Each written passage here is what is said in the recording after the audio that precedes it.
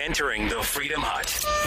We have a list of ObamaGate unmaskers. A big lockdown protest expected in Michigan. 36.5 million without jobs. 3 million more in just the last week.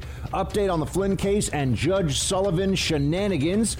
Parkland Coward gets his job back. And Never Trump is officially never Republican. Coming up. Buck Sexton. Mission: decoding the news and disseminating information with actionable intelligence. One small step. Make no mistake. America, great. You're a great American again. This is the Buck Sexton Show. Former CIA analyst. Former member of the NYPD. I think I can speak for 3 hours without a phone call. Try doing that sometime. It is Buck Sexton. Now. Welcome, everybody, to the Buck Sexton Show. We had some interesting news breaking late in the evening last night. I'm excited to break it all down for you today. You know, you have the two main stories that are going on in the country right now. You have still the overwhelming majority of our attention, most hours spent on the TV, radio, etc. It's all focused on COVID-19. And we've entered now the phase where it's a fight against the wrong response to the disease as much as it is now a fight against the disease. So there's that. And then you also have these big bombshells that have fallen as a result largely of the acting director of national intelligence, Richard Grenell, who is going in there and he's like the Wyatt Earp of the intelligence community right now. He's just saying, you know what, we're going to just declassify that thing that Adam Schiff really doesn't want people to know about. We're going to expose what a bunch of liars, the Democrats and all their little stooges in the media running off to CNN and MSNBC to get contracts and push books full of lies where they promote themselves as heroes of the Republic. James Comey, among others. We're gonna dive into that for a little bit first today. I've got some stuff for you on the COVID-19 response. And by that, I mean the fight for freedom. We are now in a fight for our freedom against a mentality and against a government overreach that is threatening to not just destroy our economy, but to destroy our way of life. And I know that sounds extreme, but think about where we are now. We're 2 months into this, and they keep lying to us and changing the story. And ultimately, it's you no longer have any freedom because you're a threat. Your breathing is a threat to other human beings. You must do what we say, everything that we say. We'll return to that. Let me start, though, with, this list of those who are doing the unmasking. And those of you who have been listening to me for a while know one of the advantages that I've had, and it was a huge advantage early on in my career in media, is that I spent 5 years as a CIA officer. And so I had some idea about national security. I knew a lot about Iraq and Afghanistan from working those issues. I wasn't just a CIA guy who learned about that stuff on the side. Those were the issues. I was on the Iraq desk and then was sent to was essentially loaned to the Afghanistan desk. So I worked those issues, mostly counterterrorism and counterinsurgency. But I also got quite a dose of the federal bureaucracy. And so I understand what the nature of a bureaucracy is. This is where I get phrases like the giant self-licking ice cream cone, which we know is true of the bureaucracy. I also know what will motivate the bureaucrats to move fast, what their ultimate aims are, that process is the product, that mediocrity is the expectation, excellence is suspect. These are all things you learn when you're in the federal bureaucracy because it's government. And ultimately, if you're not making decisions in government, you're usually just shuffling paper around. If it's not very clear what your job is every day, there's some components of government where it's a really straightforward ask, right? What's the purpose of a cop? Now, why do you have a sheriff in your county? Oh, someone to enforce the law, someone with a gun to make sure the laws are enforced and to protect people and to hold criminals accountable to arrest them. Okay. Right, firemen, et cetera, et cetera. You go through that. What is the purpose of somebody who's, an assistant representative, or rather an assistant, deputy secretary to the trade representative for the blah, blah, blah? What do you really do all day? I don't know. You kind of just send emails, go to meetings. Anybody really care that you're there or not? Nah. I was always, I found it remarkable that when I was in the CIA, there was always the meeting and the onlookers. and this is a concept that I'm sure many of you are familiar with just from corporate America as well, but in the government, it's particularly clear. And you would know, we go into these pretty large conference rooms sometimes, and you'd have a meeting with, dozens and dozens of people in it. And there would be all these folks. There'd be the people that are at the focal point of the table. And then there'll be the people who know, no one has to tell them that they should be sitting at the actual table where the discussion, the long conference room table where the discussion's happening. And then you'll have near them the people who are the important seconds, if you will, the aides, the assistants, whatever. And then you have like rows of chairs and stuff for people that were supposed to be at the meeting, but didn't really do anything. And if they weren't there, no one cares. And they'll ask, does anybody have anything to add? And if you're in that outer row, the answer is no. Let me tell you right now, nobody who's sitting at that head of the government, the federal bureaucrats table, they don't care what you, the little, GS9 sitting in the back row who are taking notes on something. They don't care what you think. So I understand how government functions in a way that you only can when you've spent time working in it and been there. And that's why I also know that there's a panic right now, because a lot of what you're seeing, and this is true for some elected officials, but it's also true for many, many very powerful, very senior bureaucrats, particularly in the intelligence agencies and in the FBI and the upper echelons of federal law enforcement. Their dirty laundry is being exposed. I mean, we're seeing stuff that they didn't think we would get to see. And this is where we have the unmasker situation. Now, I think we've discussed unmasking on the show before. It's pretty straightforward. You're not supposed to collect on U.S. persons when you are doing surveillance using intelligence methods. So, in order to protect people from this really unconstitutional, but they would say incidental. Incidental is not the same thing as accidental. Remember that. They're trying to target. They're trying to catch your conversation. They just are doing it because they want to hear what the foreign person is saying. That's what they will tell you.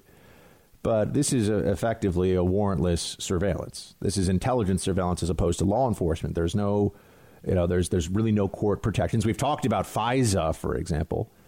And so in unmasking, in masking, they decide that the American persons, their names are blocked out. And so you'll be reading a report and it'll say, American person 1 or, U.S. person 1 or whatever. They'll give it some designation. Talk to Osama bin Laden, and this is what was said. Now, that's obviously a very clear conversation that you would want to collect. But this also is the result of a lot of much lower level conversations nobody really cares about. So unmasking is when you're reading this report and you say, OK, I need to know, and you have to go to the originator. So whoever collected it, whichever agency, you go to the originator and you say, I need to know who this person is. And you have to give some explanation of it.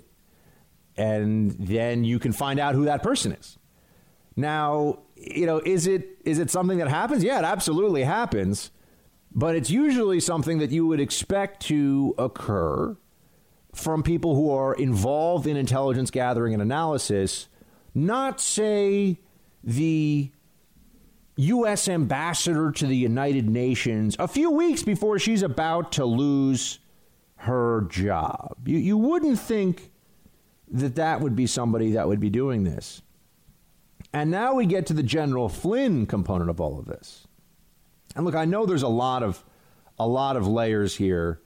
And I know that people, after a while, you sort of get tired of some of this stuff. You get tired of hearing about these cases and about how all this went. But we're getting the truth now. So this is why it's important. This is the last couple of laps of a very long race, a race that ultimately, I can't say that there'll be justice, but at least there'll be clarity. There will be truth at the end of this. I don't think that there will be justice, though, because I don't believe that the wrongdoers will be punished. Your only hope for that is the Durham investigation, and I would not put a lot of stock. I would not put a lot of faith behind that. Not because I think Durham is a dishonest guy. I don't think that's the case. I just believe that they'll always be able to hide. And this is really what we've seen. This is the way the abuse by these ObamaGate conspirators, and it was a conspiracy, the way that they were able to they will get away with it is just to say they believed in good faith things that turned out not to be true, and that the incorrect belief at the time was politically useful to them. That's just incidental. You know, I just happen to believe this very fraudulent report about Russia collusion because I'm that foolish and that naive. Can't get mad at me for that. And then I took action based on my own stupid belief that this is what happened, and that it was going after a political enemy. That's a coincidence. That's really their justification. That's really their justification. So the Senate, it was not D&I Grinnell. D&I Grinnell was involved in the process of giving the DOJ information that it wanted here because of the unmasking stuff around Flynn. Because really what we know now, what's been proven is that there was a conspiracy to frame. I mean, they framed General Flynn. That's what they did. It was a frame job. And so we want to know, and the DOJ and Attorney General Barr want to know more about how this happened and what the different components were that were involved. So the Senate, Senator Rand Paul was making a lot of noise about this yesterday, released the list, the unmasking list. It was properly declassified. And here's what you have on it. Below is a list of recipients who may have received Lieutenant General Flynn's identity in response to a request processed between 8th of November 2016 and the 31st of January 2017 to unmask an identity that had been generically referred to in an NSA foreign intelligence report. Each individual was an authorized recipient of the original report, and the unmasking was approved through the NSA standard process, which includes a review of the justification for the request. Only certain personnel are authorized to submit unmasking requests in the NSA system. The principals are identified. We cannot confirm they saw the unmasked information.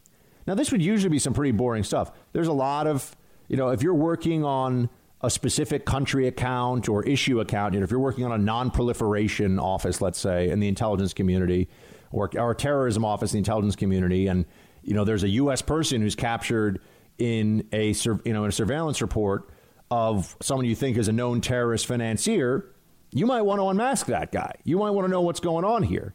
And that could also possibly be something that, you would, well, now you get into does law enforcement get to use this information? It's not a duly predicated law enforcement search, but does sometimes this information manage to find its way? Sometimes it finds its way to a Washington Post reporter. That's what we found out when it involves General Flynn. So, yes, of course, these rules and regulations are not perfect, and they are not always respected. But who asked for, remember, this is specific to General Flynn's identity.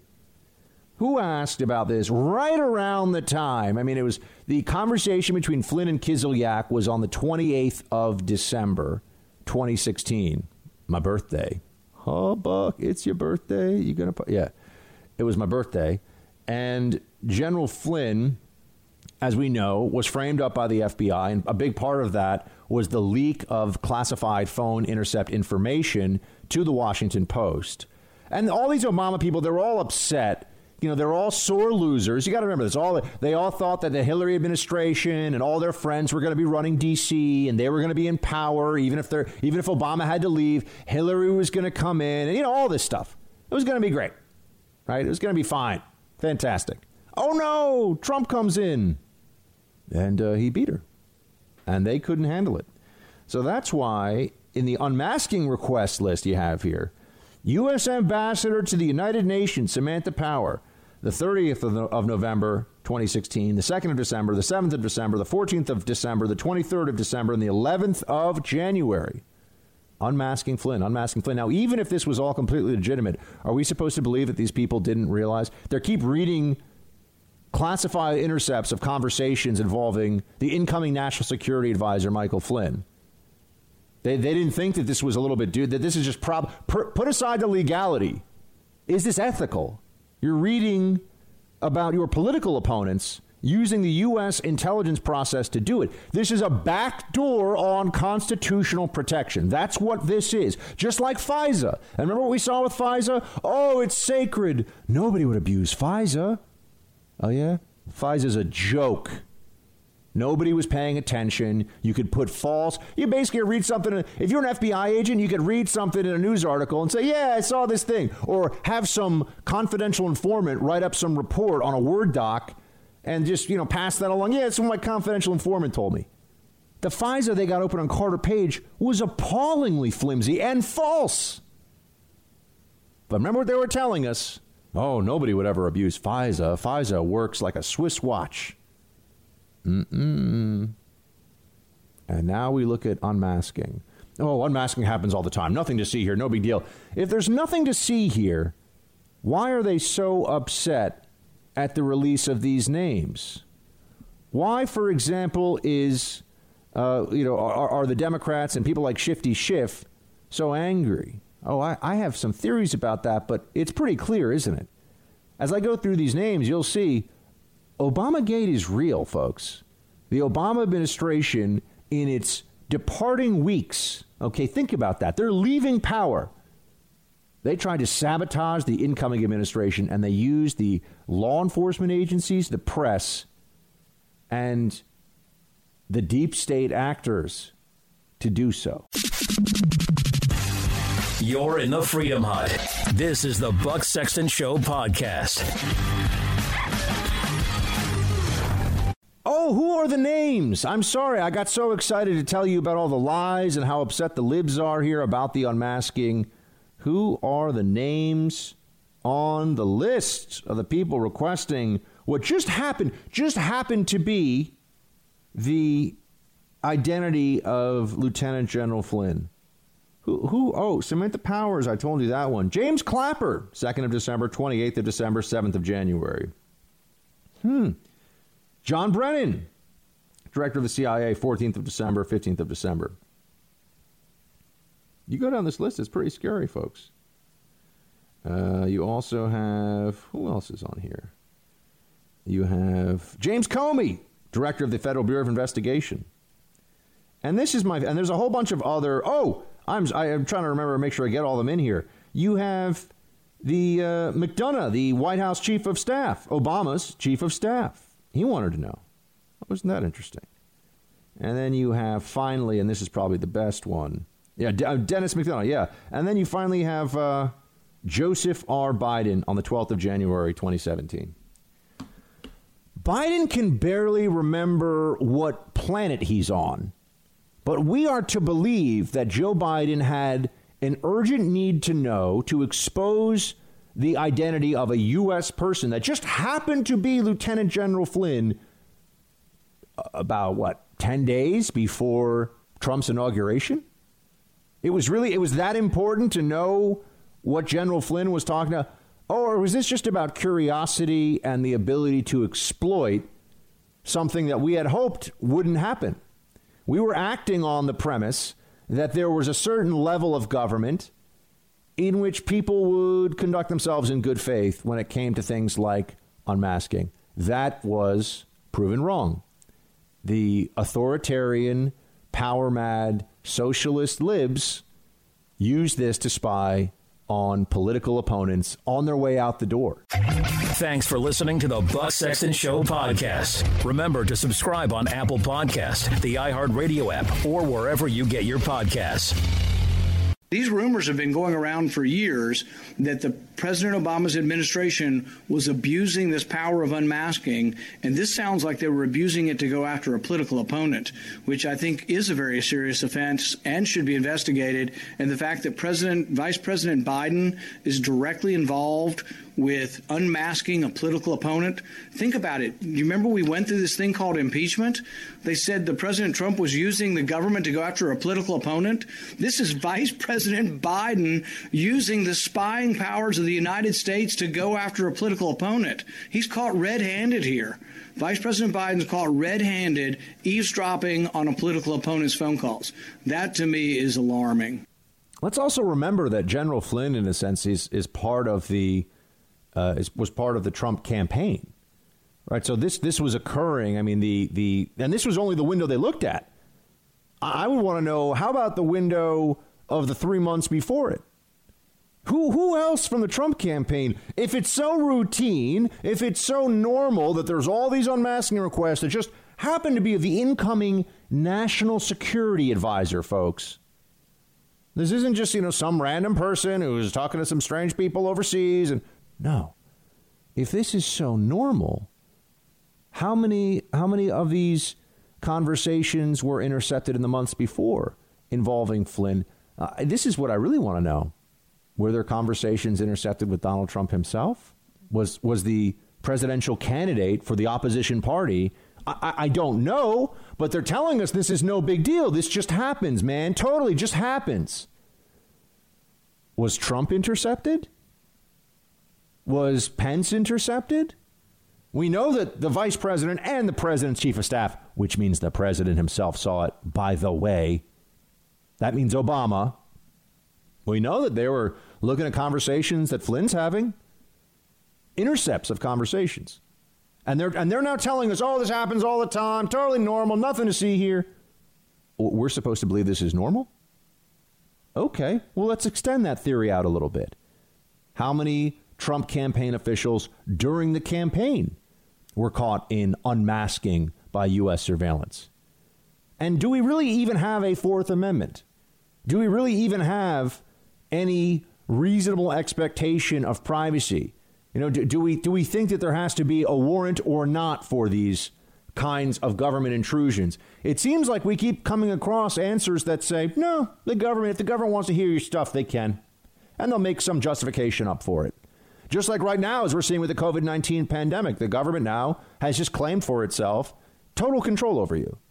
And if you disagree, you're putting people's lives at risk. If you want to live a normal human life right now, there are government officials all across the country, including in the federal public health apparatus, who will tell you you're putting other people at risk, and therefore you're not allowed to have those freedoms. What's it going to be like during flu season? You're going to tell me to stay home then, too? You're going to tell me I have to wear a mask then, too? You're going to tell me that I have no basic autonomy? Lock me house arrest for what? The government has taken all this power into its hands. The government's also playing with fire here. And if this thing gets out of control, it gets out of control fast and it gets ugly. So they need to back off. This stuff is nuts that's going on in some of these blue states. But really, maybe in a way, I see it gets me fired up, and I don't want to lose the train of thought right now on the unmasking.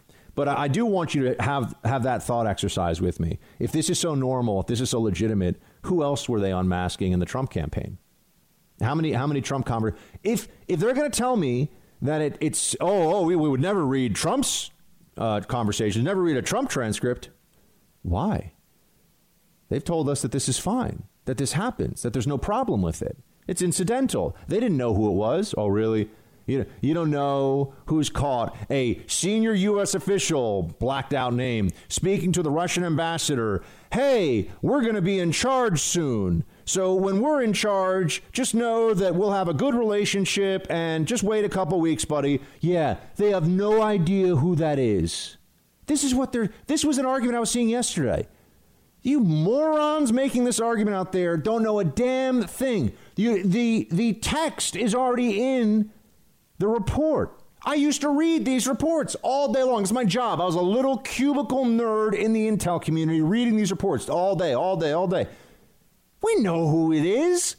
But if you're going to make the claim and if you're going to leak it and if you're going to use law enforcement, you better be darn sure, right? You better be very sure that you know exactly who it is. You can't go to the FBI and say, oh, I think there's a violation of the Logan Act here. Unless you're sure that, you know the name is. I mean, theoretically, you think it's General Flynn, but maybe it's some other incoming, maybe it's General Flynn's, number two, or, maybe it's Michael Anton coming in to be a National Security Council spokesperson or, somebody, who knows, right? KT McFarland, the Deputy National Security Advisor. Right?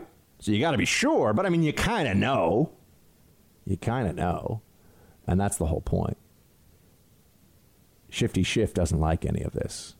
Oh, no. Another place where their logic all falls apart. Shifty Schiff is upset. Why? If this is so normal, if this is so routine, why does the exposure of this information look so bad? Also, the fact that Biden, 2 weeks before he's leaving office, just happens to want to know about a General Flynn conversation. Also, I would like to know, we should do a similar search, they would have it, a similar search of when Obama took over.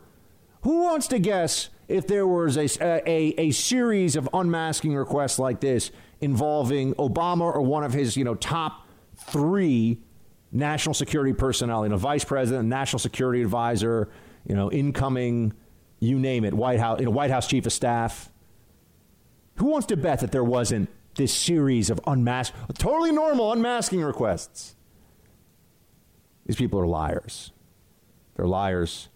They're clowns, although it's very unfunny. It's actually really disturbing what they did. And the president knows this. He understands this. This is what he has to say about it. Play clip 24. Well, the unmasking is a massive thing. It's, I just got a list. It's, who can believe a thing like this? And I watched Biden yesterday on Good Morning America being interviewed by one of your colleagues, George Stephanopoulos, and he said he knew nothing about anything. He has no idea. He knows nothing about anything. Nothing at all. And then it gets released today that he was a big unmasker. So how do you know nothing if you're one of the unmaskers? It's one of the very big stories, and I suspect you'll have, if it's possible, even bigger stories coming out. I think that may be true. I hope that's true. We do deserve answers here. Let's also recall that in the last week or so, we've seen the behind closed door transcripts from the House investigation of Russia collusion, which showed us that Clapper and Brennan and all these, oh my gosh, liars going on TV. There's definitely collusion. They were lying about it. Schiff was lying about it because he knew. He had heard the witnesses say, I don't know anything about. I didn't see any actual evidence. I mean, come on, we're under oath now. Schiff is a disgrace, but he's a hatchet man for his party, so they don't care. They just view Schiff as a weapon of disrepute. They view Schiff as a guy who cannot be trusted, and that's great because he'll just do their dirty work for them. They can trust him, but the country can't trust him, right? But he is oleaginous, great word for him. Play 21. Well, what's going on is this is the president's effort to distract from the fact that under his watch, we've now lost 80,000 American lives, and our economy is in the worst shape it's been since the Great Depression. This is what this is about. They want to distract attention. They want to create some kind of a counter narrative that, no, it was actually Obama committing crimes, not Donald Trump. It was all the Obama administration of figures. It was Adam Schiff. Don't pay attention to Americans dying right now. Don't pay attention to Americans unemployed right now. But instead, let's focus on this counter narrative that it was Hillary that must have colluded. It was Obama that must have been, committing unethical acts instead of Donald Trump. But the American people see through this. They are focused right now on making sure that they can stay. I can't take it anymore. Sorry. Just notice how Schiff is saying, Trump is trying to distract you. No, we're learning very important stuff about an investigation that consumed the country for years. And Schiff tries to distract everybody by saying, well, look at what's going on in the rest of the country. Yeah, we know, you jerk, what's going on in the rest of the country. You don't have to tell us about that. What's his answer here? He's a disgusting liar. He always has been, always will be. The Democratic Party claims that Trump lied. Yeah, Trump has some issues with facts and figures sometimes. He exaggerates. He BS's. I know. I'm not delusional. But he doesn't stare the country in the face and just intentionally mislead and lie about stuff that matters. Pelosi does that. Schiff does that. Schumer does that. They don't care. You're in the Freedom Hut. This is the Buck Sexton Show podcast. So what to make of ObamaGate? We are joined by my friend David Reboy. He is a Republican strategist and national security analyst. He's down in Florida. Mr. Reboy, good to have you, sir. Great to be here. What do you think about this list yesterday and all the explanations we're hearing for why, say, Joe Biden wanted to know about a Flynn phone call 2 weeks before he had to figure out where he was going to be resting his head because it wasn't going to be as vice president anymore. Well, in Joe Biden's case, it's more plausible than for the others that he had no idea what he was doing or why he was asking for the name to be unmasked. But let's be real. The first thought that came to my mind when I saw this kind of weird, massive collection of folks who are doing the unmasking, most of whom have no real legitimate reason to be asking for this kind of intelligence in the first place, is maybe they all sat down. It's possible that they all sat down and they said, okay, if we all unmask, then if we ever get caught, the weight of this will fall on all of us and not just some of us. That's what I was thinking immediately as to why so many people were really doing this. And we know, too, that there was an Obama directive that allowed the easier transit of this kind of information from one government agency to another. What's also getting lost in this debate is the fact that, what makes this really criminal is the leak. The original leak to, I think it was to Ignatius at the Post about Flynn's call, right? Which was completely illegal, and we still haven't had any kind of legal accountability, law enforcement accountability on that. As far as I know, there's never been an investigation. We'll see about what Durham is digging up, but this whole thing has taken so much time that I'm just afraid that we know the media is going to try to pass this off as old news. Oh, absolutely, and I have to say I think last night at least MSNBC and CNN, I don't believe either of them were really covering the unmasking. Now I'd have to update that, but as of last night, there was basically no coverage of it, and now we're seeing that the pandemic is going to be the go-to for when they don't want to talk about something that's not the pandemic, which is a whole conversation we can get into with you a little bit. All they have to do is just say, how could you focus on anything else right now? How could anything else be of any importance? That's what Adam Schiff was doing before, which is troubling. I also want to ask you, since we got you, you're down in Florida and you're of sound mind about these things. Somehow your governor has been the target of, and your state, but particularly because it's a Republican governor and it's a swing state that we all know is really important. Oh, Florida's heading for disaster.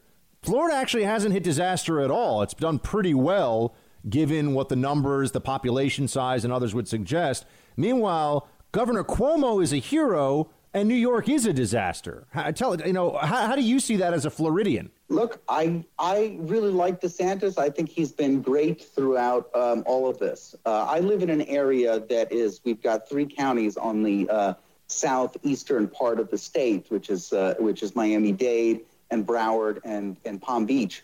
And these 3 counties comprise most of the Democratic part of the state. And as you would imagine, for that reason, they've been eager to close down, lock down, and slow to want to open back up. And we see already West Palm is starting to West Palm is open, I believe, already. They've already got restaurants open. They're social distancing. But Broward and Dade are not. So within the state, this is interesting. People know that. So within the state, the blue areas are more on lockdown than the red areas are. At least that's what you're seeing right now. That's correct. If I were to jump in the car and drive over to Naples on the West Coast right now, I could go to a restaurant and have dinner. But I can't. So I understand the situation that DeSantis is in with these kind of local blue areas that are determined to shut down. Local blue, very high population areas that are determined to I guess be the last ones to open back up. But I think they will. I think this area, especially Broward and Miami-Dade now, are gonna be open shortly after West Palm, and then all of Florida will be open. DeSantis has been reamed out in the press. I mean, the first thing I think was with the big Florida offensive against him was against opening some of the beaches in Jacksonville. and they predicted, the media went into absolute meltdown hysteria mode. And I guess it was nothing compared to what they did when Georgia opened up, which is, they said, there's going to be like mass murder. I mean, Georgia's been open for 3 weeks now, and they've been predicting mass murder every day, and Georgia's fine. I mean, it's not perfect, right, but it's doing fine. Atlanta, and the mayor of Atlanta took to the Atlantic, I think, or some other outlet to say, how irresponsible and terrible it is, and yet they seem to be doing fine. I've always been of the opinion that we as a country, as a human race, are going to have to just walk through the fire here when it comes to this virus, because there's no vaccine around the corner, and at some point you're going to have to open up. I think and there's going to be risk. Agree that it's well past time that we do so. Yeah, and it's not going to be perfect, but it's time we do so. Well, I'm glad at least Florida, there's some pockets of sanity down there. Dave Reboy, everybody, political strategist. Check him out on Twitter. Follow him there. David, thanks so much for making the time for us, man. Get some sun. Thanks, buddy. Take care. Take care. Thanks for listening to the Buck Sexton Show podcast. Remember to subscribe on Apple Podcasts, the iHeart Radio app, or wherever you get your podcasts. When you were director of national intelligence, did you see any direct evidence of collusion between General Flynn or any Trump campaign official with the Russians? No, I did not. Of course, collusion is not a formally defined term, certainly in a legal sense. But if you read the intelligence community assessment, particularly the highly classified version, and as well as the unclassified version, you won't find the C word anywhere in that report. Does the absence of evidence of collusion indicate to you that no requests for unmasking should have happened? If you had seen no evidence of collusion there, why ask for names like this in the intelligence reports? Well, there could have been, as I say, other reasons why you would unmask. Again, when you read the bald read of the report, may not tell you what exactly is going on. So whether it was collusion or what you're trying to determine, does this pose a threat to national security? The DNI Clapper, who goes on CNN. That's right. This is the guy that was at the top of the intelligence community, and I remember interacting with this guy when I was just a young buck, and it was the same thing then. Leave the folder there. And they've elevated him to being some kind of intel wizard. No, the guy's just been around forever. This is not somebody that you want to go to for astute analysis of anything. And notice how even at this stage, you'll get the same thing. Even at this stage, you'll have people who will say, well, there could have been, or maybe we would have found, or no, there was nothing. They were all wrong. How were they all so wrong on this? How do we end up talking about Russia collusion that didn't happen for 3 years? This was the biggest story of the Trump administration until a global pandemic came along. Now, of course, they want to pretend like no one should even think about it. No one should even talk about it. But that's absurd. I don't want to get too much more into the unmasking situation. I would just say this for right now. If it's no big deal, why did they not want us to know? And now that we know, what are we supposed to do with this knowledge? How are we supposed to act given that it's clear there was political targeting of the people around Trump, and notably General Flynn, but who knows what other political targeting was going on with this kind of process, too. I think there should be even more declassification. I think we should see. I want to see what these reports were, that they were, they can redact them as necessary, but we should see what's the content here that they were unmasking. Now, they'll never do this because of the sensitivities, but that would really let us know. Then you'd really get the answers if you could see, oh, yeah, they really needed to know who this was. First of all, they couldn't basically figure it out. And second of all, why do you not have any expectation of privacy if you speak to somebody who happens to be a foreigner? Can they just listen in on phone calls and you no longer have any? Sorry, the national security impetus, the national security desire overrides whatever constitutional protection you have? Apparently the answer is yes. It's not okay, folks. It's not okay. You can't trust these statist libs. That's the problem. They don't operate in good faith. A lot of our law is set up in a way, and in a sense, I think this is it's actually a very important reminder for all of us. And I wanted to take just a pause to say this much about it. The Flynn case is the reminder that all of our laws and our system, look, they require faithful execution and basic decency, or else nobody's safe and no right is secure. Anyone can be investigated or prosecuted if officials make decisions, and those officials are stupid, vicious, and motivated by left-wing ideology. Anyone could be subjected to this. And if you think, and here's my brilliant transition, if you think that the judges, the courts will save you, you're wrong.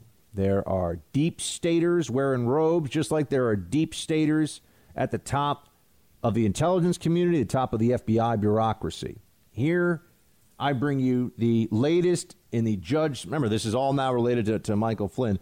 The Judge Sullivan prosecution, or what they're doing with the prosecution of Michael Flynn, which really now is completely in the hands of this judge, Judge Emmett Sullivan, who had an outburst that he ended up apologizing for. I mean, he lost it in court and started talking about Flynn betraying his country. Sullivan never even stopped to think who Flynn was betraying the country on behalf of. Is it Turkey? Is it Russia? Is it someone else? It didn't matter. It was just too enticing a storyline that Flynn was somehow a traitor. So that the people that bought into this never stopped to dig into the details. But here you have General Flynn no longer facing the DOJ actively prosecuting him. And this was the big news last week. And I was saying to you, and you know this, I was saying, well, we got to see what the judge does, though. I was a little worried about this. I was concerned about this. It's not over till the Zoftic female vocalist engages in singing. That's where we are. And there's no singing right now because Judge Sullivan has requested an amicus brief from a retired Clinton appointee named John Gleason, a retired federal judge, to provide the court with the reasoning, with reasons why the Flynn prosecution should continue, effectively why Flynn should be sentenced and continue to be found guilty, even though the DOJ has said this case never. What the DOJ has said is that this case now never should have been brought. This never should have happened. Can you imagine? How is this any different from, say, if there was, DNA evidence that truly exonerates somebody, not that they make believe it does, which does. There's some DNA stuff that we could talk about another time where, okay, I mean, they think that this, anyway, I don't know. I haven't seen Making a Murderer. I want to check that one out for sure. I think those guys were guilty, but that's just my gut instinct. I've seen a few of the episodes. Haven't seen all of it. That's what I was thinking with the DNA stuff. I was like, it's not always is it. But imagine that there was clear-cut, and this does happen. There's clear-cut evidence of DNA that exonerates somebody, and the judge was just like, nah, we're still going to hold you in prison. You're not getting out. And even the prosecutors, that's really the way to line this up. Even the prosecutors, like, look, we're really sorry. This guy was exonerated. We never should have brought this. That is what has happened here. The Department of Justice has said, we're dropping this. This never should have gone down. And the judge is like, yeah, I don't know about that. I think I'm going to carry this thing through. So he brings on this Clinton judge, John Gleason, to file an amicus brief to outline why the charges should not be dropped, and also to put forward an argument for how to prosecute Flynn for perjury. Here's what the judge's order says. The court exercises its inherent authority to appoint the Honorable John Gleason as amicus curiae to present arguments in opposition to the government's motion to dismiss. It is so ordered that amicus curiae shall address whether the court should issue an order to show cause why Flynn should not be held in criminal contempt for perjury. What the heck is this? It's this judge's call. And yes, the judge does have a right to do this. This is also a reminder, my friends, judges are supposed to be referees. They have a ton of authority in that courtroom. You know that a judge can. They don't usually do this. Very few people generally know this. A judge can set aside a jury verdict. It is within a judge's power when a jury says guilty. A judge can say, yeah, thanks. Gonna let this person go. Gonna set aside that verdict. You're free to leave. Judge can do that. Their power is tremendous. It's also why, it's really the concentration of state power in that courtroom, which is why even if you mouth off to a judge, not a lot of people you can mouth off to who can say, you know what, you're going to go spend a few days in prison for that one. Judges can do that. They have a lot of authority in that courtroom. And, the reality here is that I think they're going to force Trump to pardon Flynn. That's the way that the deep state is going to get back at this guy. He didn't even do anything. I mean, now it's clear the guy didn't do anything. He didn't lie. He didn't do anything. He's like having conversations with people all the time, and he, misremembered what he said to the ambassador about something, or like misremembered if he talked to him about it. It doesn't even matter. If you say, oh, Buck, he lied, the FBI agents interviewing him who had the transcripts, they didn't think he lied at first, so how clear was the lie? But, and Andy McCabe lied twice, FBI director, but they're not going to prosecute him. Why? Just because the bureaucrat establishment likes him, because he's one of these little government stooges who was always first and foremost about the permanent governing class. It wasn't really about what was ethical or what was right. It was about making sure the machine continues to be in charge. This should be troubling for all of us now as we see across the country how badly the government machine wants to continue to be in charge. They do not want to give this up. They do not want to relinquish any of the power that they have taken into their hands. And we should have seen this coming. I was warning about it. I've been warning about it for a long time.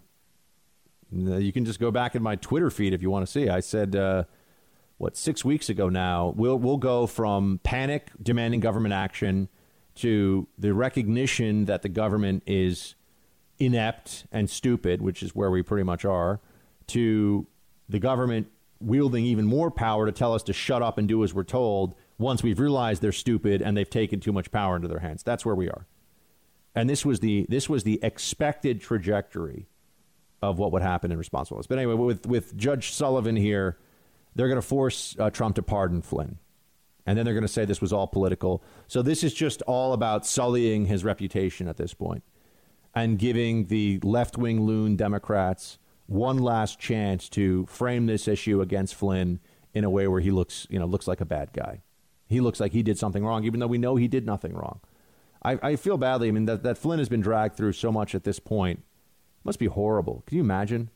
Your life savings drained, fired from your wife. The guy got to be national security advisor, supposed to be the pinnacle of his career. And he's fired before he even starts the job over this, over nothing. I mean, he's got an ego, and he's a human being with feelings too, and aspirations and goals. They did this to this guy over what? And Samantha Power and Obama and Biden, these people, they're all so in love with themselves, and they're just disgraceful. They lack decency and think that they're superior. That's what's really troubling. You see this with all the Obama administration officials. That's the constant, right? They're vicious, petty little tyrants. Whenever you give them any power, whenever they can have the media, they can sick the media on somebody or attack somebody or destroy them. And never any grace, never any forgiveness, never any sense whatsoever that they're going to rise above and treat people that disagree with them or that see things differently than them with any respect. They don't do that. That was really a defining characteristic of the people in the Obama White House around him. I mean, that was, and Obama himself always viewed the other side with disdain, always. So why is it surprising at all that they would abuse the powers they had in this way? It's not surprising. If anything, it's just a shame that it took us so long to get this proof. You're in the Freedom Hut. This is the Buck Sexton Show podcast. maybe it's the opinion of politicians that these protesters are just violent racists, but the Michigan State Legislature has actually filed a lawsuit against you, claiming that your state of emergency extension to May 28th is unlawful. Since they did not approve it, are you acting beyond your authority here? And do you understand why there are so many concerned citizens about government overreach at this point? Of course. And you know what? I think that is a robust debate that we should absolutely have. The fact of the matter is, every decision that I've made has been on the right side of the Constitution and always centered by epidemiology, facts, and science, and to save lives. Do you believe her? I don't. I would love to hear from some more of Team Buck Michigan. Let me know what you think about what's going on in your home state here. But that's Governor Whitmer, who... There's a very fundamental point here about a temporary state of emergency versus an open-ended state of emergency, right? And we all understand this, and there's some gray area here in the law, but everyone also in principle recognizes that, you know, it's one thing. Here's the perfect example: cops run up to your front door, bang on your front door, say, "Hey, look, we think there's a gas leak down the street. We need everybody out for a few hours while we check it out." Are you going to say, "No, you don't have a warrant"? Probably not, right? You're going to say, "Oh, whoa, okay, yeah, thank you, officer," and you're going to take your family out. You know, that's a state of emergency situation. Cops run to your door, different situation. Bang, bang, bang. I mean, with not guns, obviously, with their hand on the. That was a bad. You know, bang, bang, bang is not what you want to hear from cops. Knock, knock, knock. Thank you. That's knock, knock, knock was the onomatopoeia that I was looking for. Fun word to say. Producer Mark, that's the word of the day today. Onomatopoeia. I used to know how to spell it. Yeah. But you hear that knock at the door and you go to it and they say, hey, we're really worried about a gas leak in the area. So we're going to need you to clear out of your house for a month or so, and we'll call you and we'll let you know maybe when you can go back. It might be a few months, we're not sure, but you have to get out now. Okay, you might say, Buck, you know what? I'm going to leave that house for a little bit, but all right, what happens when you call the? Let's say you go stay at your Aunt Ethel's, the famous Buck Sexton show, Aunt Ethel. I don't have one, but that's the aunt we always talk about. And you call the city, you call the city health department or the police department, what you'd call. You say, okay, can I go back to my house? No, sorry. No, that emergency about the gas leak, we're going to keep extending that one. We're going to push that one a little bit more.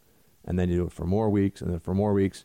At what point have they exceeded their legal authority, right? At what point is there no longer a state ability to tell you, sorry, your home is not your home, your stuff is not your stuff, and you have no rights? That's what we're up against. I mean, I know maybe I got a little too deep into the analogy here, but that's where we are. That's what's happening in these different states. A state of emergency, and this is also the whole mentality, the whole problem now is that we were told 15 days to flatten the curve, slow the spread to flatten the curve, right? These are really related concepts. Okay, well, we went along with this in good faith. And I think that that's still, under the circumstances, was a decision that's defensible, right? That we all had to just sort of get ready and understand what's going on. We all needed to see what's going on. And to prep and get facilities in place and have a national focus on it. But it was a little bit like a storm is coming.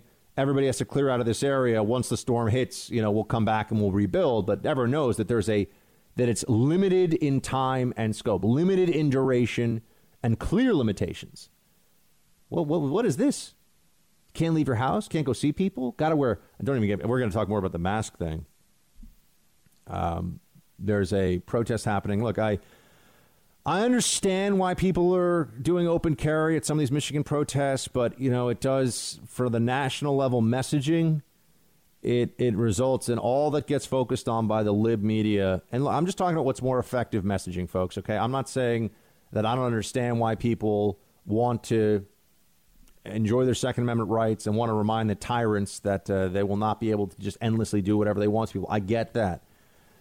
I just hope that these protests don't Maybe the best thing for the lib authoritarians if something ugly happens at one of these protests. That's what the authoritarians want. Thanks for listening to the Buck Sexton Show podcast. Remember to subscribe on Apple Podcast, the iHeartRadio app, or wherever you get your podcasts. Oh, team, I just saw this. So, we have this whistleblower, they're calling him, a whistleblower named Dr. Bright, who is testifying today, and he is telling us we have the world's greatest scientists. Let us lead. Let us speak without fear of retribution. Oh, boy. The part of the problem we have here, and there's a lot of stuff that's going on with the scientific community. Somehow the people that speak out on behalf of science are all like leftists. Why is not all scientists are leftists, but the people that are always listen to the scientists, they're all libs. This was congressional testimony from this guy, Dr. Rick Bright, the ousted vaccine chief. That's what they're calling him. And he's now getting his moment of trash Trump fame, right? Trump is doing a bad job and all this other stuff. The Donald has already responded to him. I don't know the so-called whistleblower Rick Bright. Never met him or even heard of him. But to me, he's a disgruntled employee, not liked or respected by people I spoke to, and who, with his attitude, should no longer be working for our government. Yeah, that sounds about right. Here is what the Department of Health and Human Services, where he used to work, they released a statement.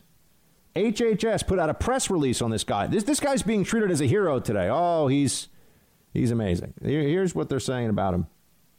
Rick Bright, this is from the Department of Health and Human Services publicly. Rick Bright was transferred from his role as BARDA director to lead a bold new $1 billion testing program at NIH, critical to saving lives and reopening America.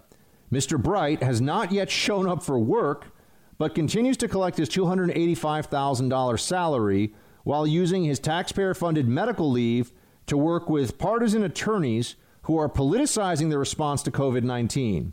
His whistleblower complaint is filled with one-sided arguments and misinformation. HHS is reviewing the complaint and strongly disagrees with the allegations and characterizations made by Rick Bright. Ouch. Ouch. HHS is having none of it from this guy.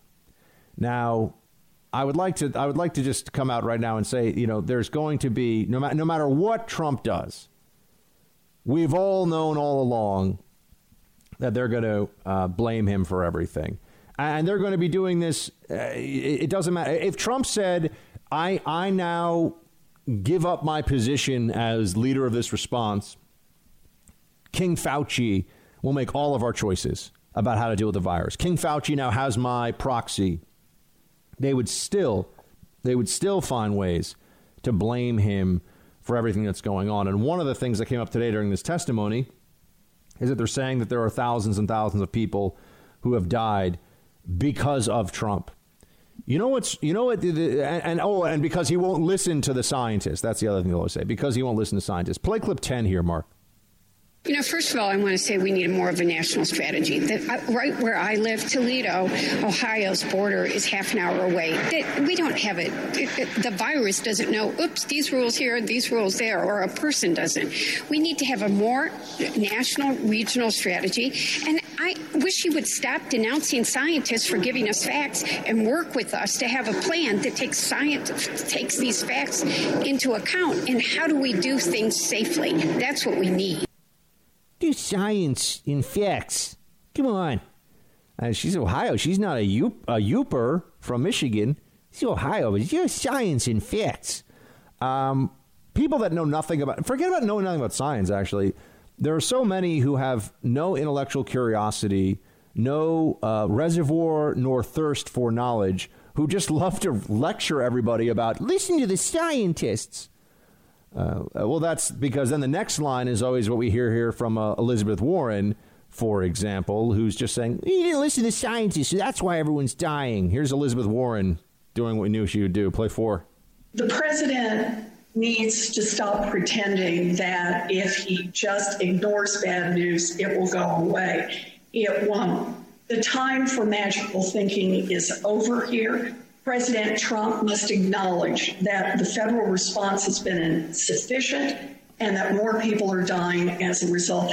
We are running out of time to save lives, and we need to act now. So thank you, Dr. Fauci, for all you're doing. I appreciate it, but the urgency of the moment could not be clearer. You notice there's so much incoherence with all of this. Running out of time to save lives. We've been told now that we've lost 80,000 lives already. So, and we're doing the lockdown. We're doing we have done what the scientists, what the experts told us to do for 2 months. We've lost 80,000 people. And now when we want to try to do something else, it's you want people to die. Notice that we don't blame the lockdown people for the 80,000 deaths that have happened from COVID-19, although you could start to make a case about in certain areas, was that the most effective? Forget about the most effective strategy. Did people die because of the stupidity of the across-the-board lockdown? You can ask that question. It's a real question worth asking. Meaning, instead of focusing on protecting people in nursing homes, acting like everybody's at equal risk from this thing, was that intelligent? Was that the smartest thing to do? Or did people die because of that decision? In New York, it almost looks like people certainly died because of the Governor Cuomo order given that even if they think somebody coming out of a nursing home has COVID-19, coming out of a hospital has COVID-19, they should be taken in by the nursing home. Oh, and also there's a rule that there was people have figured out now that nursing homes have no liability for this now. So nursing homes were told, take people, but don't worry, you can't get sued if everybody gets COVID-19 and 50, 100 people die because you took somebody in from a hospital that you knew had COVID-19. In the highest risk population you could possibly find of older people. So we need to have these discussions right now about how right have the scientists been, how correct have their prognostications been up to this point.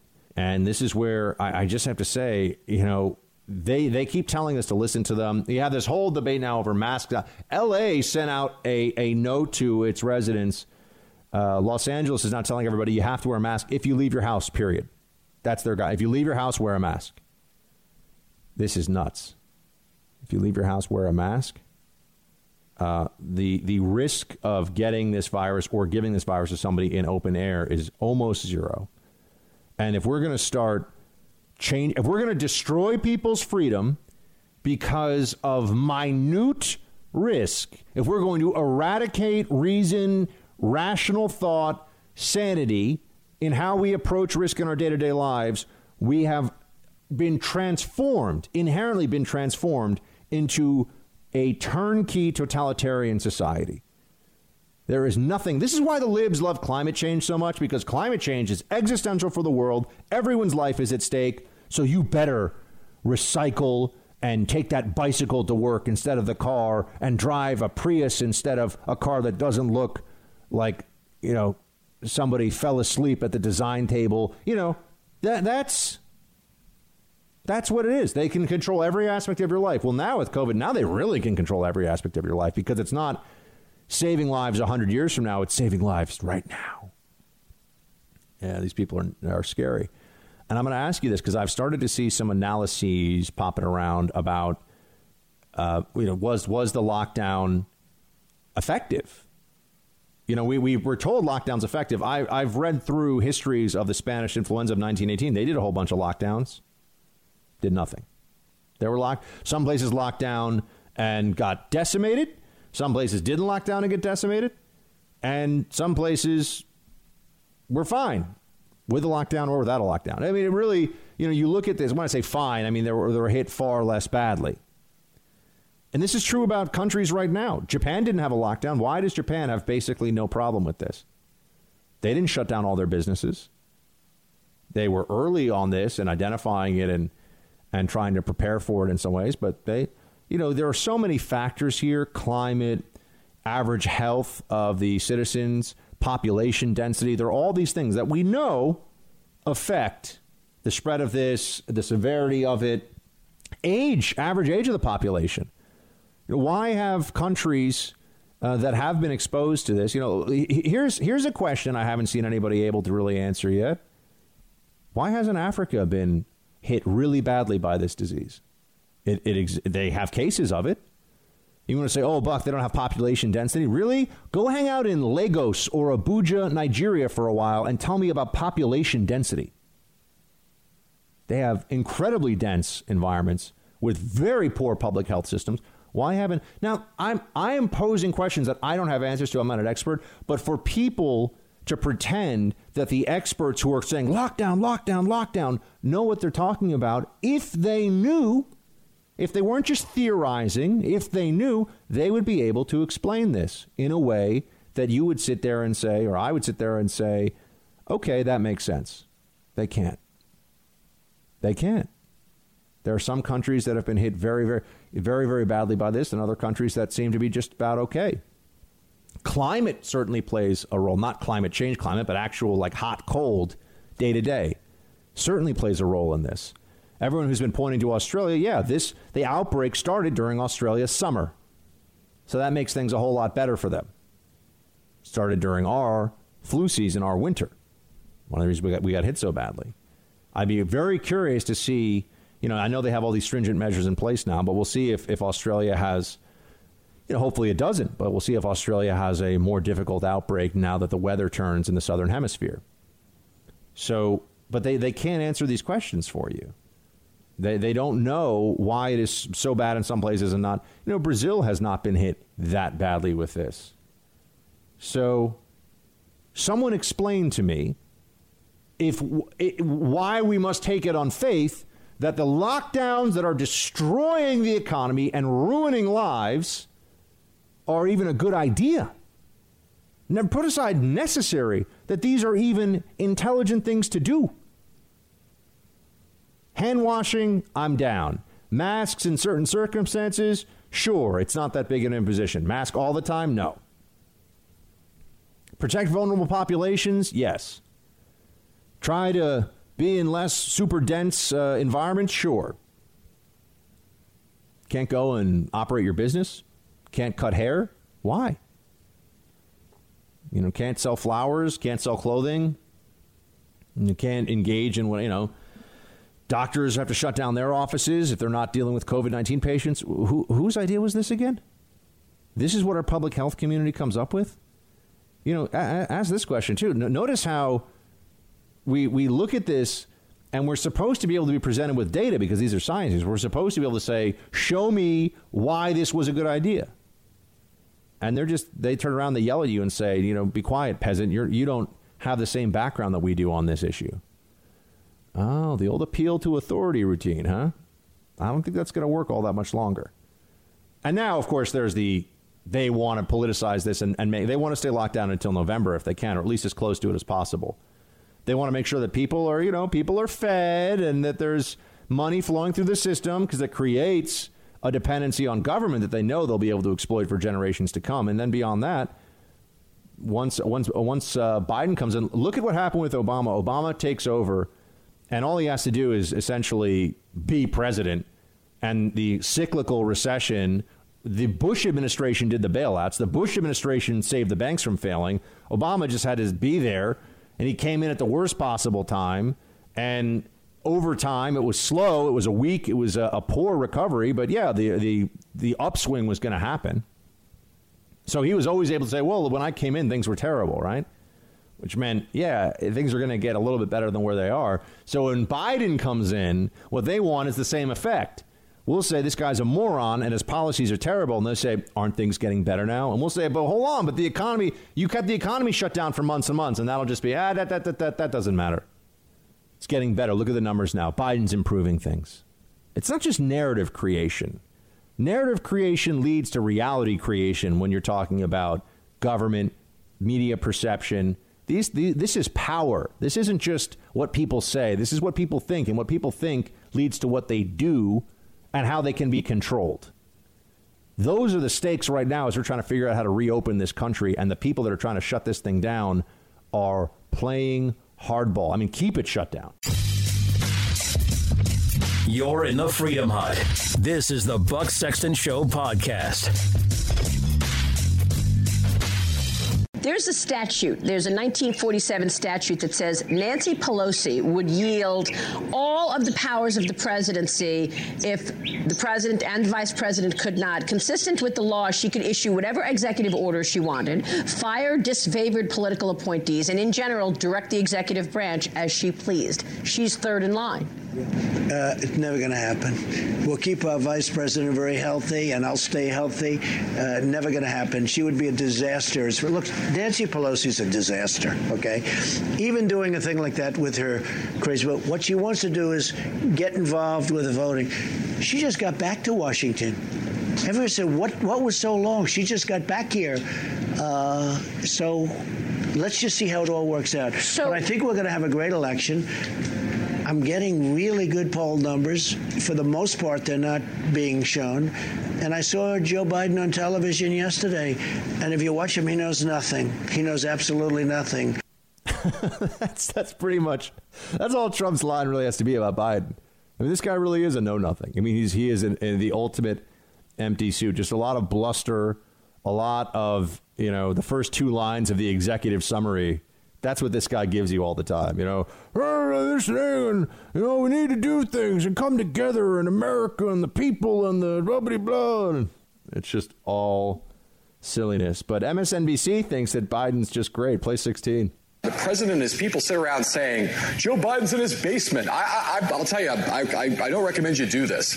But if you watch Trump TV, their YouTube channel, he's on. They have an hour every night on Trump TV right now. It's reaching a lot of people. Go spend some time and watch it. McConnell was on there the other night with Laura Trump. That's where he made this news where he attacked Obama. If you watch that channel and see what the messages they're driving about Joe Biden, he's in his basement, he's old, he's infirm, he's Sleepy Joe, he might be senile. It's over and over again. They're hammering this stuff. And you think about that message, and then you look at what's happening in the polls. Joe Biden's sitting in his basement, according to Donald Trump, and still beating him on almost every metric that counts in terms of the data right now. Now, that does not mean that Donald Trump can't win this election. He can win this election. Okay, we get it. Right now. This is what I think is fascinating. We all know that the Democrats and Republicans, you could put any candidate forward and it would be a close race. I mean, you could actually put forward a candidate who all we knew about him, his name is Bob, and he's a guy, and he's running for president as a Democrat. And you get 49% of the country to vote for this random imbecile. So Joe Biden just happens to be the random imbecile here. Thanks for listening to the Buck Sexton Show podcast. Remember to subscribe on Apple Podcast, the iHeartRadio app, or wherever you get your podcasts. Collectively, we've already spent about, or in the process of spending about $2.8 trillion. We now have a debt the size of our economy. So I have said, and the president has said as well, that we need to take a pause here and take a look at what we've done, see what's working, see what isn't, and also begin to encourage the governors around the country who have the decision-making ability to begin to open up the economy. But they don't want to have to do that because they think that if they can keep their states fed via the federal trough, if they can keep New York and California going at a subdued level, even if, remember, they don't have to keep it locked down all the way to November to affect November. Even another month, another 6 weeks. Is that a price you don't think? They've already done this to us for 2 months. You don't think they're willing to drag this out for another 6 weeks if it means that the chance of Trump winning is dramatically reduced, winning re-election? And I know I don't want to sit here and have to look at this in those terms. It's absurd, but that's what's going on. Right? So we might as well accept, we might as well recognize the truth about what the other side is planning here and try to meet them on the battlefield where they're actually fighting. This is political. As I've already said to you, they can't even explain why the shutdowns work in some countries and not in others, or why some countries that didn't shut down seem to be fine. And I'm not saying that, maybe they do have answers. I just haven't heard them yet, and I'd like to hear them. Barstool President Dave Portnoy has a fantastic rant on this. I shared it on Twitter. We didn't play it here on the show, but because there's a lot of salty language. Mr. Portnoy uses some of the salty language, a lot of it. But it's a great rant. He's basically just like, look, you know, we were told flatten the curve, and now we've extended into this never land of we'll just keep doing this until we have a cure or a vaccine. And he says we don't even have a cures for other things that are really bad that are out there that have been in existence for decades. There's no certainty at all that there will be a vaccine for this in a year or in 10 years. So what are we really doing to ourselves? And then he says, look, if you're telling me, this is speaking as Mr. Portnoy here, but if you're telling me that my business, you know, Barstool Sports, he says he's fine, but he says if it was going to go away or I have to take my chances with COVID-19, I'm taking my chances. That's his. And he says a lot of people, I think, feel the same way. And they do. Right. If you're telling me that I can watch the dissolution of the American economy, mass poverty, never mind the poverty around the world. The LA Times has a piece. It says that there are 100 million people plus who are at risk of starvation, dying from hunger, a horrible way to go because of the economic catastrophe. That is a self-inflicted one. This is a self-inflicted economic catastrophe. The virus is one thing. Yeah, the virus would have hurt economies, no question. But the shutdowns have crushed economies and forced incalculable economic damage onto all of us. Do you think that they're ever going to admit that this was a bad idea? What do you think we would do to the political class in this country if they had to come out and say to us, you know what? Yeah, that was our bad. We shouldn't have done it. And I've said it to you, and I don't think that there's a counter argument to this. The extension of the shutdown was the first time that I ever saw Trump, because of public pressure, because of pressure from people that hate him and don't have not just his interest, don't have the interest of the country at heart, that he said, OK, fine, I give. We'll extend this out. Now, there would have been a fight with the states. I'm not saying it was in his hands to make the shutdowns go away entirely, because it wasn't. But he gave them so much more cover to extend and extend and extend. And Dave Portnoy is just telling everybody, this is nuts. And it is nuts. And the people that are pushing this are wrong. And this formulation they have for you will do what we say, you will not open your business, you will not go outside without a protective covering on your face. Go outside at all. That's what they're saying in Los Angeles. And in New York, if you go outside without a mask on, people look at you kind of funny. Trust me, I know. I'm here. But you must do these things because it's not about your risk. It's about risk that we're assessing for other people. So we're making the determination for you that you're not allowed to live your life in any freedom whatsoever because you just breathing is a risk to other human beings. That's what they're telling you. That is ultimately what's going on here. And that's how we get to a point where we have an economic freefall that, as it is calculated today, is at 36.5 million people without jobs, almost 3 million more than last week. And that's just the official number. I mean, this is is hard to imagine what this is going to do. And I don't know. I hate to get ahead of where things are right now with how bad things are going to get. But the virus we will get through. A society can, I'm 100% sure, survive a disease that 99% plus of people who are infected with it survive. A society can survive that. And that's just in mathematical certainty, right? You know that you can survive. Can a society endure if its political class is shown to be a bunch of reckless and stupid authoritarians who seize endless power in their hands at the first opportunity and who destroy the economy that they inherited from the generations and the people that came before them? They destroy that, and we have an end to the dominance of the U.S. dollar as the global reserve currency. We have an end to it's hard to even war game what will happen to the economy if they keep doing this. They keep dragging us through this. Look, ultimately, I think if it saves just one life crowd will have to just shut up because people will get tired of this. They'll figure it out. But people are figuring this out too slowly. That's my problem. They're learning the lessons here too slowly. And for Democrats, this is I really believe that there's another fear, not just of the economy of COVID-19 that's motivating a lot of this, and it's the fear of them having to psychologically bear the burden of 4 more years of a Trump administration. I think there are people, and I mean this, there are adults who are, in a clinical sense, terrified of that. In a clinical sense, it keeps them up at night, and they have physical anxiety symptoms from the idea of Trump being president for 4 more years. And so, you know, if they can ride it out in their house somewhere, if they've got enough savings in the bank and whatever, they're like, hey, we only got to do this for another month or 2, and Donald Trump doesn't get to be president again. That seems like a fair trade. I think there are millions of people who believe that. And that is part of their thought process right now. That is directing their thought process on this issue. Meanwhile, they're pretending to care about the folks who are economically getting crushed by this because they know who is really being hurt. It's not celebrities in 15,000 square foot second homes. They're not the ones that are suffering. It's people that have no savings and no job security and lost their jobs and now have nothing and can't go outside and don't have comfortable living situations that they're staying in. You know, but here's Joe Biden letting you know that, oh, yeah, blue collar Joe really cares about the working class. Play 3.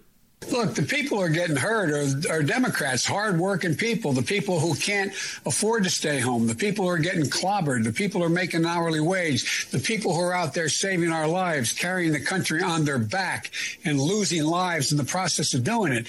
They're the people who are in trouble. A lot of millionaires aren't in trouble. People making tens of millions of dollars or hundreds of thousands of dollars, they're not in trouble. The people who are in trouble are the very people that are our constituency, number one. Democrat constituencies? Really?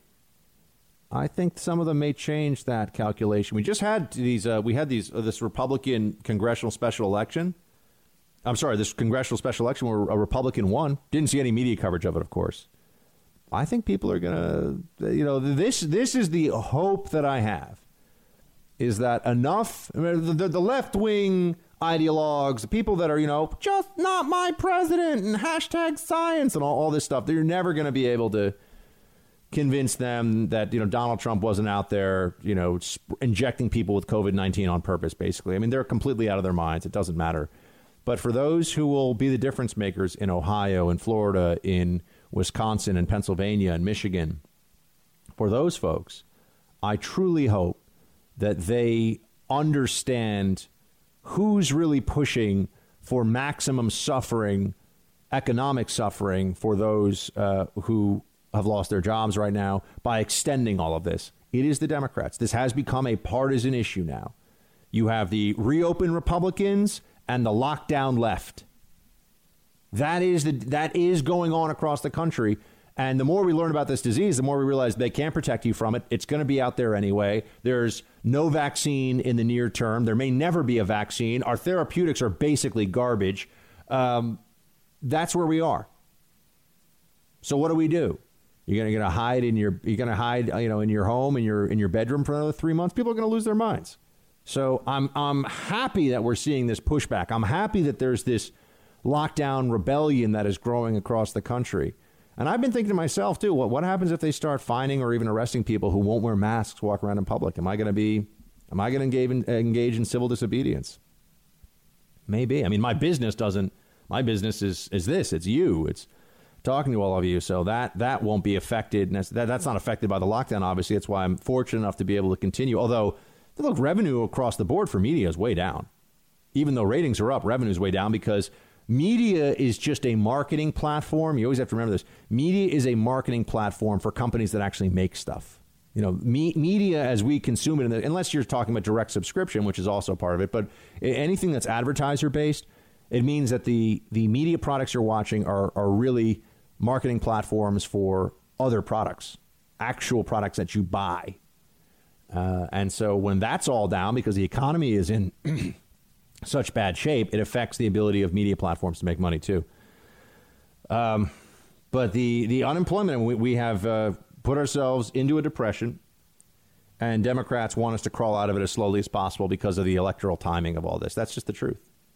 And they figure that the federal government will, they want to make sure that the blue states and blue cities that are going to drag this out as long as they can, You, wherever you are across the country, you're going to be paying for this with your tax dollars. Here's the mayor of New York telling everybody that there better be a huge federal bailout for New York or else there's not going to be a recovery. Play 8. We cannot recover without this stimulus, period. Right now, what I have lost in this city, the human loss first, the families, the people are suffering first, but then think about what it means for our future, that we've already lost $7.4 billion already in terms of our city revenue that pays for cops and firefighters and healthcare workers and teachers.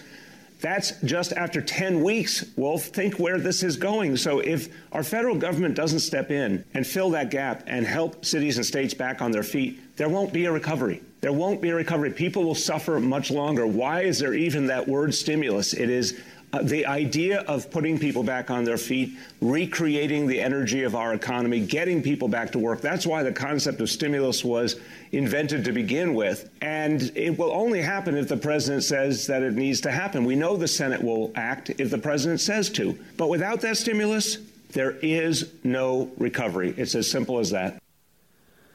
More federal dollars, more money going in.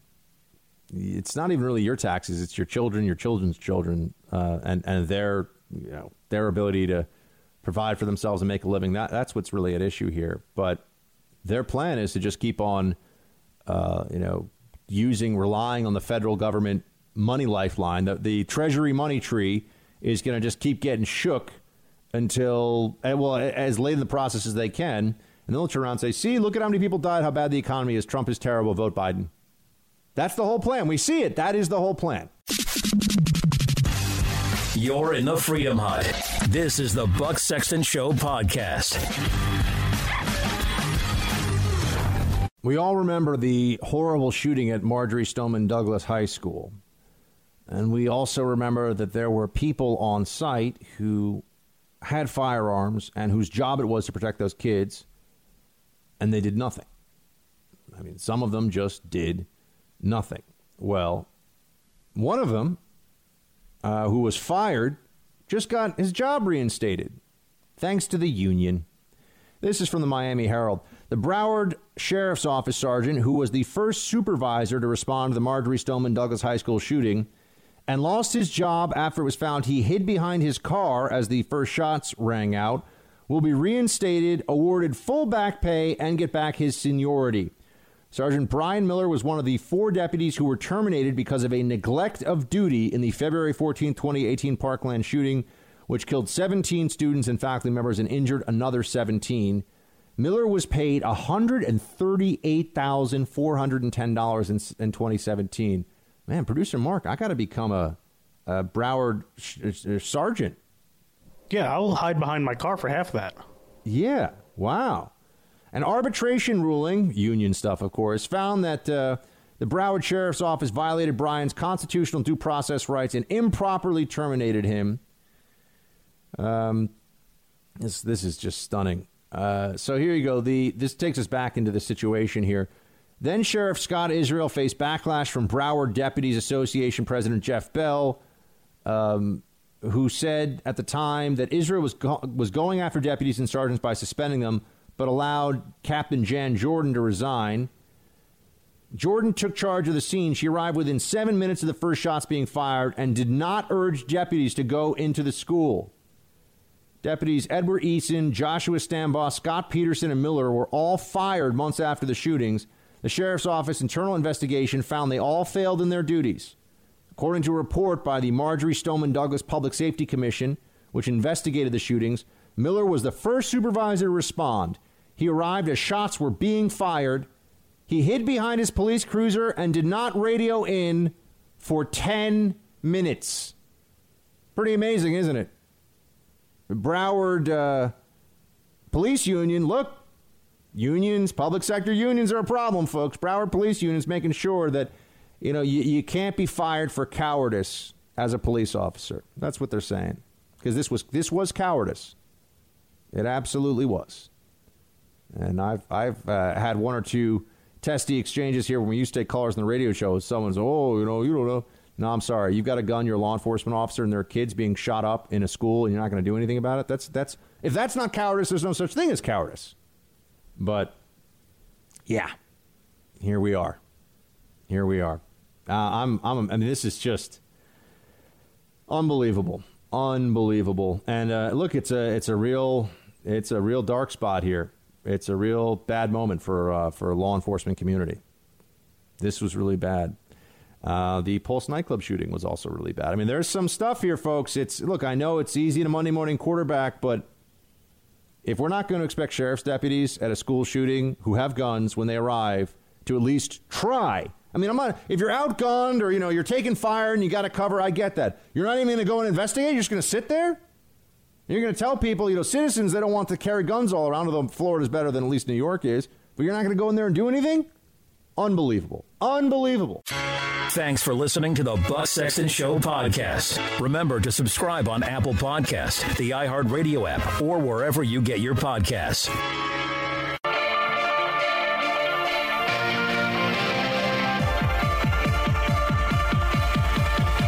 Hey, Team Buck, it's time for roll call.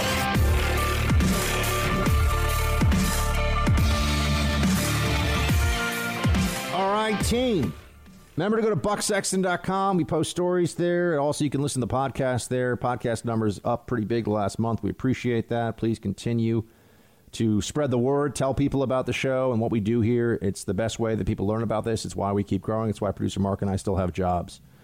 So, with that, Facebook.com/BuckSexton if you want to send messages to us, or TeamBuck@iHeartMedia.com if you wish to email. Let's get to it. John writes, "Hey, Buck. I am listening to the segment from Tuesday on the Aubrey shooting. The part that I have a hard time with, and I'm sure many others have as well, is that Aubrey ran up to a truck with obviously armed men in it, then chose to punch the son in the face as he got to the front of the truck and fought with him over the gun as that same gun went off.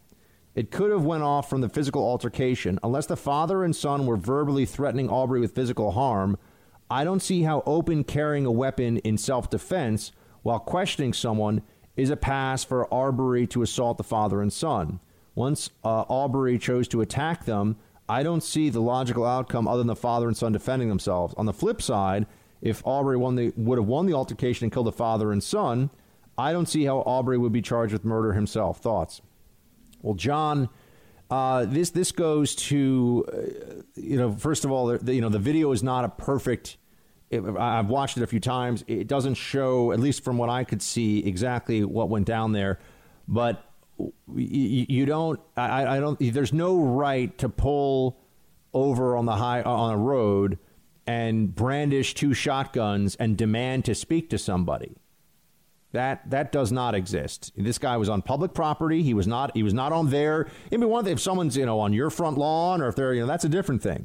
This guy's on a public road and he's jogging, and they are demanding, and the big question that I would want to know is, are they brandishing? Right? If you want to know what brandishing is, someone sits down, they say, "Hey, you're making a lot of noise last night. I'm your neighbor. You're making a lot of noise last night. I need you to stop." That's one thing. If someone sits down and says, "Hey, you're making a lot of noise last night," and they take out, a .357 and they put it on the table in front of you and they say, "You might want to quiet down a little bit," right? I mean, and they're pointing the gun at you. That's brandishing. That's not okay. You can't point a weapon at somebody and say, "Hey, I need to talk to you." That's not how this goes. And, this is where every little bit of this is going to be deconstructed and looked at very closely. But also, why are there weren't burglaries in the neighborhood. That's already been established. There weren't recent burglaries, at least. Looking at an open construction site I've done it. This is not something that is so strange or weird at all. It's certainly not some terrible crime that anybody would get. You wouldn't think anybody would get in trouble for this. They didn't do anything. There was no crime, really. You could try to say there's trespassing, but if you want to be annoying about that, there's a lot of trespassing goes on all the time that no one, it's usually trespassing is considered a no harm, no foul situation. But yeah, I think that if you on false pretenses instigate an incident that involves lethal use of force, I think you should be held accountable for that.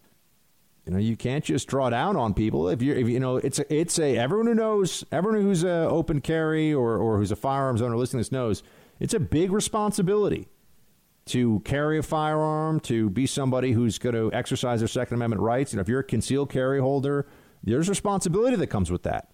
You don't get to say, oh, I was concealed carry and I got a little drunk and I just, popped off a couple rounds in the sky. I mean, that's how people go to prison for a long time. And I know you all know that, but there's a responsibility that goes along with it. And you do not, and I know these guys had shotguns, but you don't get to wave shotguns in people's faces when you're, if you're not defending yourself. Look, from what I see, these guys started it. And it was unnecessary, and it looks very bad. And there's a reason, this video shows, obviously, that this looks really bad. And also the whole thing, the guy's standing in the back of the truck. I mean, that's a threatening, well, what is he doing? Why? And why are they bothering this guy in the first place? They want to talk to him? I'm sorry. It's not okay. I think they thought they were putting on their little fake cop hats. It's a very dangerous thing to do. Very dangerous thing to do. And a man lost his life in it. And it's a tragedy. And it shouldn't have happened. There was no need for this. There was no need for it. And I think people need to be held accountable. If there's new evidence, new information, or a new theory of the case, of course I want to hear that, and I'll return to it. But for right now, I think this is proceeding with the charges. I think this is proceeding as it should. I got to tell you. And if you guys think I'm wrong, please let me know why. Don't just tell me I'm wrong. Let me know why I'm wrong. Let me know what. Because I can tell you this. If I'm jogging down the road and someone has a shotgun and they're insisting on talking to me, I think I'm under threat right away. That is threatening. This is a stranger. You're in a public space. You don't know who they are. You don't know what their intent is. You clearly don't have a firearm. You're jogging. I mean, maybe you could have something strapped in somewhere. It's very unlikely. So what's going on here? I would be nervous about that. I'm never nervous about people carrying firearms. I mean, I carried firearms. I've carried some pretty interesting stuff in my day, but never carried anything I never would do anything like this. This is absurd. Anyway, I just mean stopping somebody when I have a gun and say, hey, I need to talk to you. Jeff, Buck, I've been listening to your radio show for a few years now. First on KFAB in Omaha. Woo! Love KFAB Omaha. That's one of our first stations where we really showed great traction on the Buck Sexton Show, 4 years ago now. So thank you to everybody in the KFAB family, one, for keeping us on the air there, and also just for making this a really successful show in Omaha, Nebraska. I got to get out to Omaha. Producer Mark, you ever been out there? I have not. You know that 311, the band from the 90s, is from Omaha? Really? Yes. That's very interesting. Yeah, they actually have a pretty fantastic music scene out there, from what I understand. It's like the Nashville of Nebraska. Yeah, people think that Nebraska's kind of nothing there, so I guess that's surprising. Hey, Producer Mark, but we love. I'm not saying I don't love. What I'm saying is people think that it's nothing, but there actually are things there. That's what I'm saying. Yeah. No, Omaha is a cool town. I want to go out there and check it out for sure. So, anyway, he writes. Oh, and of course, Freedom 93.7 in Denver. Yeah, number one on our time slot. Thank you, Denver. We love you. We love you. I'm a musician and a part-time college professor. With current situation, of course, all of my teaching is done online, and my performances have been canceled. So I picked up another job delivering packages for Amazon. I deliver all over northern Colorado, Greeley, Loveland, Longmont, etc., and a lot of rural deliveries in between those smaller cities. While I'm grateful for the extra work and income, I have to say that it seems that Amazon cares much more about virtue signaling to its customers than they do about the safety of delivery drivers. We're now required to wear masks at all time when working for Amazon. Never mind that there's absolutely no benefit for wearing a mask when you're alone and outside. No consideration has been taken for those of us that wear glasses and have to deal with fogged up glasses. Obviously, when driving, that is a real safety issue. I learned recently that Amazon is actively encouraging its customers to tattle on delivery drivers that are not wearing masks. I think it's really sad that a portion of our culture has become so fearful and petty that being a tattletale is something that is being actively encouraged. However, I'm encouraged that majority of the people I see across northern Colorado are not this way. At least some people still value common sense and personal responsibility. Shields high. Well, Jeff, thank you so much for that perspective. I mean, it's really useful for us to hear what people are going through in different parts of the country with this. And yeah, wearing a mask in a car by yourself is absurd. You're protecting nobody, and it is dangerous, especially if you wear glasses, it's dangerous because I try to wear sunglasses with my mask recently because I was social distance walking along somebody, one of my parents who, wants to be very cautious about their health. And it's really, Producer Mark, have you had sunglasses on yet when you had the mask on? You Yes. fog them up within 3 breaths. You can't see anything. Oh, yeah, and I usually only wear sunglasses when I'm driving, so I'm like, I can't even bother to put the mask on while I'm driving. Yeah, no, it's not a safe thing at all. So how are we going to deal with that? I ask you. You're in the Freedom Hut. This is the Buck Sexton Show podcast. All right, so there's a news story that I did not see, and I'm having a hard time believing it. But Producer Mark has brought to my attention, oh my God, it's real. There is a Chicago area woman was mauled to death by her French bulldog. Mark, this is like being eaten by a chihuahua. How could this happen? I mean, apparently it was a 55-pound French bulldog, if that helps. Urso, who weighed 120 pounds, was found with a very large percent of her body covered in injuries. Urso had 2 French bulldogs and 1 border collie mix. Cooper said, this is from People magazine, Cooper said both of Urso's French bulldogs were found with blood on them. Oh my God. We know one is an aggressive dog who had bitten someone before. The larger French bulldog, Blue, is 2 years old and weighs 55 pounds. Oh, here we go. There are reports that Blue was rescued from a dog fighting ring. Folks. Oh, okay. I mean, still. Folks, once dogs, I hate to say this, I was near a dog that was a rescue once upstate, and these people had built this huge fence enclosure and stuff for it, and that thing leaped at me because I just moved my leg, like my knee, a little bit in a way that it didn't like, and it went right for my throat. I will never forget it. And the dog had been abused.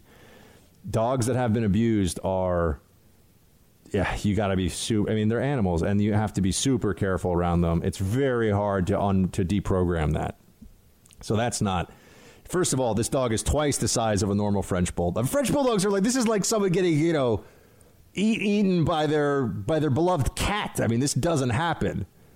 But if an animal has been abused and has been bred for fighting, as this dog apparently was at 55 pounds. Look, bulldogs, we think of them as just being so cute and everything else. Producer Mark, bulldogs originally, they were larger and heavier, and their jaw, they were bred to have this dwarf gene, which is what brachycephalic is, and they would actually do something called, they would bull bait, where they would have a bull and they would attack it with bulldogs. That's crazy. And they would latch onto it. And grab it and try to bring the bull down and kill it, and the bull would fight. And this is what this is what they would watch. Obviously, it's messed up. I mean, I'm not that's a big where fan the of bulldog gets in its name. general, but what's up? Not a big fan of bulldogs in general. Whoa, hey, whoa, Producer Mark, what happened? Did you sleep on the couch last night? What's going on here? Tallulah's nice, but I meant like a regular bulldog, not a Frenchie. Hey, direct all the bulldog owners out there. Direct your ire at Producer Mark. Well, I mean, you have to admit that of all dog breeds, they're on the uglier side. They're ugly. They're so ugly. They're cute, though. Exactly. I don't even know. All right. But like, if you had to choose, you're gonna choose a golden retriever. I love bulldogs for the teeth. So just so you all know, I love bulldogs. I don't know what Producer Mark is entitled to his opinion on this one, but I'm just saying. I didn't say I didn't like them. I said they're just a little uglier.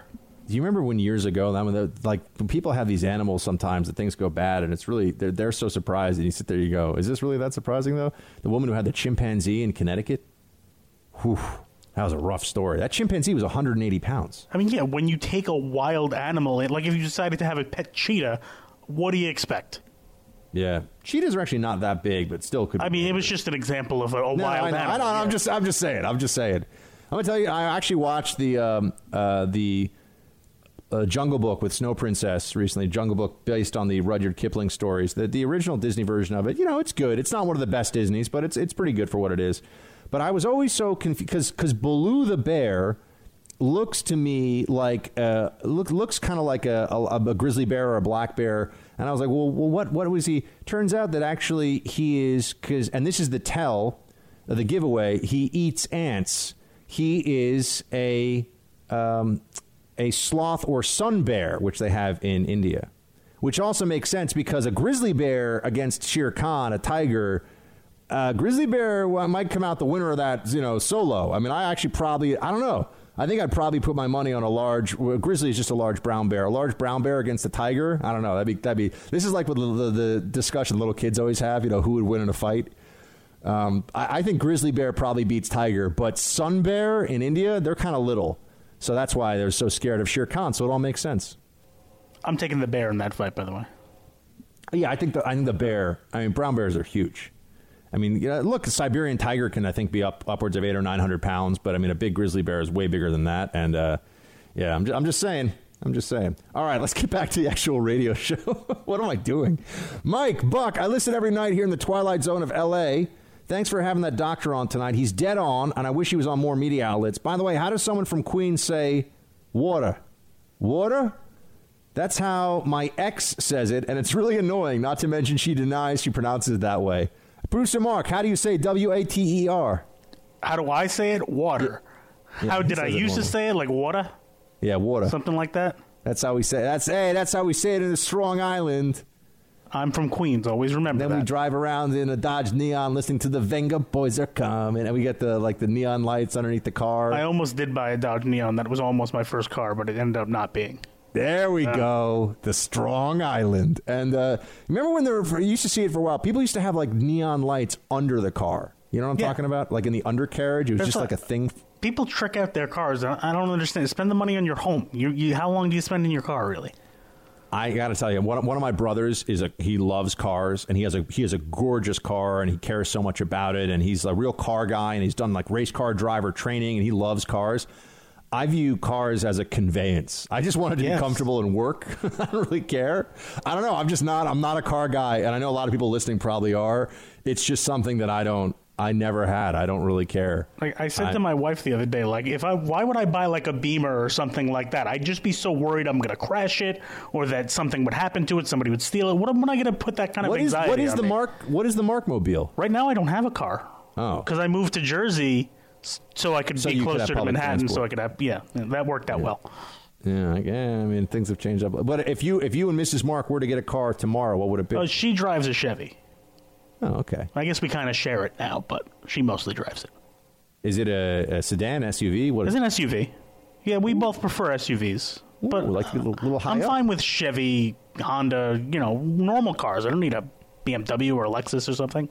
Dude, my first car was a wood-paneled Roadmaster station wagon, dubbed the Shaggin' Wagon, because there was no shagging in that wagon. And it was amazing. It was hard to steer. You driving on the wheel, it was really like I can't even really explain it other than you got to drive one of those cars. I think this has become kind of a collector's item now, but it looks like you're in a boat, like a wooden boat on the highway. That's how I would describe it. I think it was a 1993 pale blue Buick Roadmaster station wagon. That was my first car, the Shaggin' Wagon. Yep. Oh. Those were the days. Hey, when you're in college, you're the one person that can move around all the furniture in the back of your car. Everyone loves you. That's true. All right, team, that's going to be the show for today. We'll be back tomorrow, same time and place. God bless you all. We'll talk soon. Shields high.